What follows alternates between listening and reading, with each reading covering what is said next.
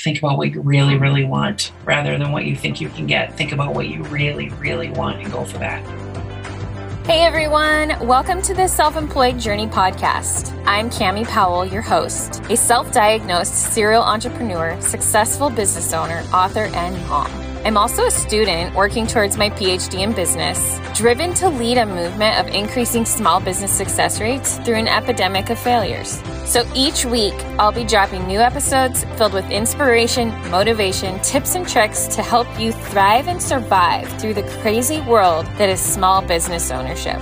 I've lined up some pretty phenomenal guests in a variety of industries that are ready to share their own secrets for running a successful business. Whether you're self-employed or you want to be, make sure to subscribe for updates on new episodes as they're released. Let's do this.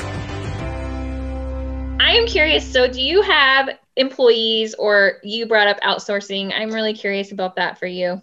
Okay. So at different times, I've had up to 5 assistants working on different things. And I currently have 2 full-time employees. So how do you determine what you're looking for in your employees? Like, do you go through and kind of identify, like, I'm really good at this and this is what I don't want to do, or I'm not good at, or what? What's your process? So I need people who are into the details, because I like the big vision and I want to have the ideas, but I don't want to like sort out how to do all the steps. And so one of my employees, my manager, is more in the details. She helps me keep focused on the vision. Like, is this podcast going to help you in your vision? Like, is this in alignment with you? I pay her to ask me that question. Is this in alignment with your vision? So I told you I was particular, right? So I only talk to people and hang out with people I really want to hang out with. And then she helps me handle the details. She's really good at managing our projects and keeping us on task and focus. She's great at research and just having 2 employees, and they really enjoy working with our community too. So they help me lead and manage the community as well. So for people listening, how do you best manage your staff and your outsourced people that you use? Like, what's your management technique? Like, what would you suggest to others that works really well and what doesn't? Integrity works. So if you want someone to do something, you have to ask them. You can't assume that they know what you want without explaining it. And with my team, they are very well aware of what I want to be offering as energy from my programs and from my one-on-one work.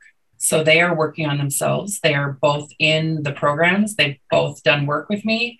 So that is particularly important to me because we operate from a particular mindset here. So it's important for me to be able to be open and be a good leader by noticing and acknowledging if they're running a program, if they're running a story, or they're stuck in a paradigm that is not serving them, that I get to speak to that. So we have very open communication, and they get to do that back to me too if they're noticing that I'm not speaking in congruence with what I want for myself. I love that, because I do that too. I'm like, and I even tell my friends, like, call me out if I'm doing something that isn't fitting within what I'm telling you right now. Call me out, because I don't want to be that. I don't want to be doing that. And we're not perfect, right? So I'm really curious, like, you're not a micromanager, neither am I. There are people that micromanage. What's the downside of not being a micromanager? It's a hard question. The downside of not being a micromanager, that you might not learn every single step that something takes. And you don't really need to know it. Like, there are a lot of things that my team does in their genius. One of them is a very powerful tech person, very powerful in art and design. She's like the one who figures it all out, right? I don't need to know all the steps, even though I'm nosy and I want to know all the steps. Like, my old way when I first started was pretty DIY. So I wanted to get in there and do all the things. And I love to know, I'm very curious. So I love to know how everything works. That's the downside for me. If I don't get to know how everything works, and you learn to let go of that because I'm so focused on what it is that I want to be doing and so focused on being in my genius. So we all want to keep these employees that are incredible, right? And we're like, oh, they're amazing and they do all these things, and we're not micromanagers, so we're not watching over and we're not learning, but we want to. We are very similar, you and I. Oh, cool. Yeah, so I can relate to this. And then I go, oh, but I mean, I've been in this situation. That person moves on. So how do you protect or keep or have that, like whatever has been developed by that employee, how do you continue it? Is there anything that you do to make it seamless for the next one to come in and continue on doing what you want them to be doing? The things that are that help things be seamless, like when I add someone in to do work on a project, we have some very specific style guides and things like that that we work on. Do I want either of my employees to leave? No, because they're very dear to me. They're like family to me, literally. We're both started out as contractors and became employees. And they both believe very much in this mission. So I believe that they're not just here to get a paycheck. They're here because of the mission. And one of them has been in my life and in my work for 10 plus years. So I feel pretty confident, although I do think about that because people change. People decide they want to do something else or whatever. Do I look forward to that? No. Will that be a failure? No. Will I get through it and just sort it out? Yeah. I really think being mindful and being present, being in the moment, and ideally just finding the next person who's a great fit, who really wants to be part of the mission. Yeah. And can pick up where the other one left off. Yeah. Same kind of drive. I always, for so long, have said, and this is so horrible, but I would put myself in the position working for other people. And I'd go, well, what if I got hit by a bus tomorrow, guys? And so I would structure my position within those companies. So if I were hit by a bus, I don't know why that is what I was. Very intense. I know, very intense, but I was like, I got to go intense so that I can like really understand what I'm doing here. Right.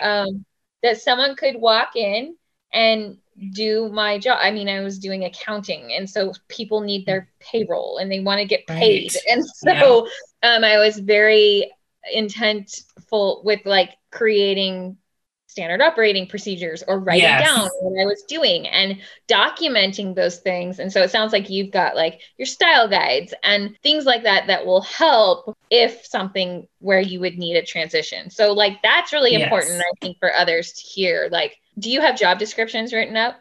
No, I'd probably ask them to write their own job descriptions. I've done that too. Yeah. No, I have done that, and that's been successful. But only if you follow up and you're like, oh, okay, I see it. That looks good. Save it in this section, whatever, blah, blah, blah. Right. But yeah, the majority of people, when I ask that question or I'm consulting and I'm like, I go out and I'm doing an accounting, I'm like, are there job descriptions? Like, one company said yes, and I almost croaked. I was like, you what? I think we have one, but we don't have the other. It's something that's not completely necessary, I think, when you are working well and going right. Yeah. But like, I do feel that it's something that you can fall back on. So like you're saying, like, absolutely. Like you have your vision and you have them call you out and and you're able to do that for them. But also, we got this document of like, these are the things you're in charge of. Mm-hmm. It makes it really clear, more clear. Right? Than just the verbal. Yes, absolutely. I could actually write that myself. The good news is I do know what everybody's doing. So yes, you could, but we don't want to. And I don't want to think about that eventuality, right? But that is a real possibility that I have to have. We do have to have contingency plans in place. And not because we expect someone to leave or get hit by a bus. I'll just gently whisper that. That is a reality that we just don't know. Yeah, there's unknowns. I think that's great. We talk about that, and it's like, okay, if we could be planful and mindful of that, of course, we're not going to plan for everything. I mean, no one could plan for COVID, but there are these contingencies that if us as small business owners have them, big companies have these things in place. And so I'm just curious if our small business failure rates are as poor as they are because we are not implementing those contingencies, which makes us more at risk of fail. I don't want to say that word. Well, you can say the word, right? We just don't have to have a lot of energy attached to it. Right. Yeah. The F word. The F word, which then transforms to something else. And so it's, but yeah, I'm just really curious about that and how. I think that is a really powerful question for everybody to ask themselves because we're trying to move forward to solutions, right? So very often we can be in reactive mode only. Instead of, especially, nobody wants to think their business is going to have problems. It's kind of a luxury even to be thinking that way for many people, because there is a lot of work, push, and we don't think about what happens if something isn't going right, or if it would happen to fail. It's kind of and like I think there's value there. Yeah, exactly. Yeah. I mean, and a succession plan, I think, which is very valuable as well. Very valuable. So many things, so many ideas that we can just touch. And I mean, you don't have one. I don't have one. Do you have a succession plan? Not at this time, because all my work before, up until just the last couple of years, was one-on-one. So if it wasn't me, it was not happening. And now the plan in the future will be to add more coaches to my program. And then there will be opportunity for a succession plan. Yeah. That's super exciting. So do you have a plan to train, like a training plan for them? There is a training plan that is built in with the group course. So getting them through that, and then working to have me train them on how to be the trainer as well. But they also have their own experience and things they're going to bring to the table, which is really fun. Yeah. Well, and then you get a mix of, and you can have certain people be a better fit for others. And then, oh my gosh, you're taking over. Yeah. So fun. I'm excited. I'm really excited about this. So awesome. Is there anything that you would like to share? Last minute thoughts for people listening. Okay, go. Release judgment of yourself. You're not doing it wrong. You're doing it the way that you're doing it. Stop judging yourself. Stop judging. I should have done this already. I'm finally going to do this, or I finally get to do that. Or if your to-do list keeps growing, it just means that you're alive, right? Release the judgment of yourself. Have more faith and trust in yourself, and think about what you really, really want, rather than what you think you can get. Think about what you really, really want and go for that. That's my 2 cents for the day. I love that. I'm going to add to that, because today, so I am a part of a mastermind group that I started a few years ago. I left and came back. And today, as our mastermind group come together, and we do a dream board every year. So I'm going to add to that and be like, sit down, and whether it's you or your group or whatever, and be specific with what you want, because I cannot tell you how many times I've been doing these boards for 6 years, and I will look back and I will go, that happened. Yep. Be intentful, figure out what you want, and then get a mentor, get a coach, have someone help. Yeah. And you might even be surprised what happens when you put things in front of you over and over and you're looking for them, because you're telling your brain that this is what you want. When I very first started making a vision board, I had people on there that had massive amounts of trust. Lots of people trusted them. What I didn't notice that in the background on one of them was the TEDx stage. So it wasn't long after that ended up on my dream board that I did a TEDx. That was like a bonus. Yeah, a bonus of having this desire to be trusted was that I got invited to do a TEDx. That's incredible. Let me just share one of mine. So I was running. And so I put on mine at the end of 2019, stay home. Ooh, look what you did. I know. It works, guys. But I was like, I looked at it maybe in like April of 2020, and I was like, oh my gosh. And I was specific. Like, I have to take that off. I didn't do this, did I?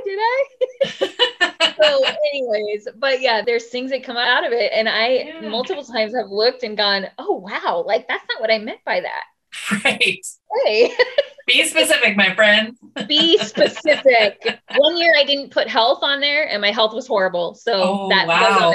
That's powerful. Yes. Be specific. Well, thank you so much. Thank you. I've had a blast. Yes. So how can people get in touch with you if they're curious about everything that you do and want you?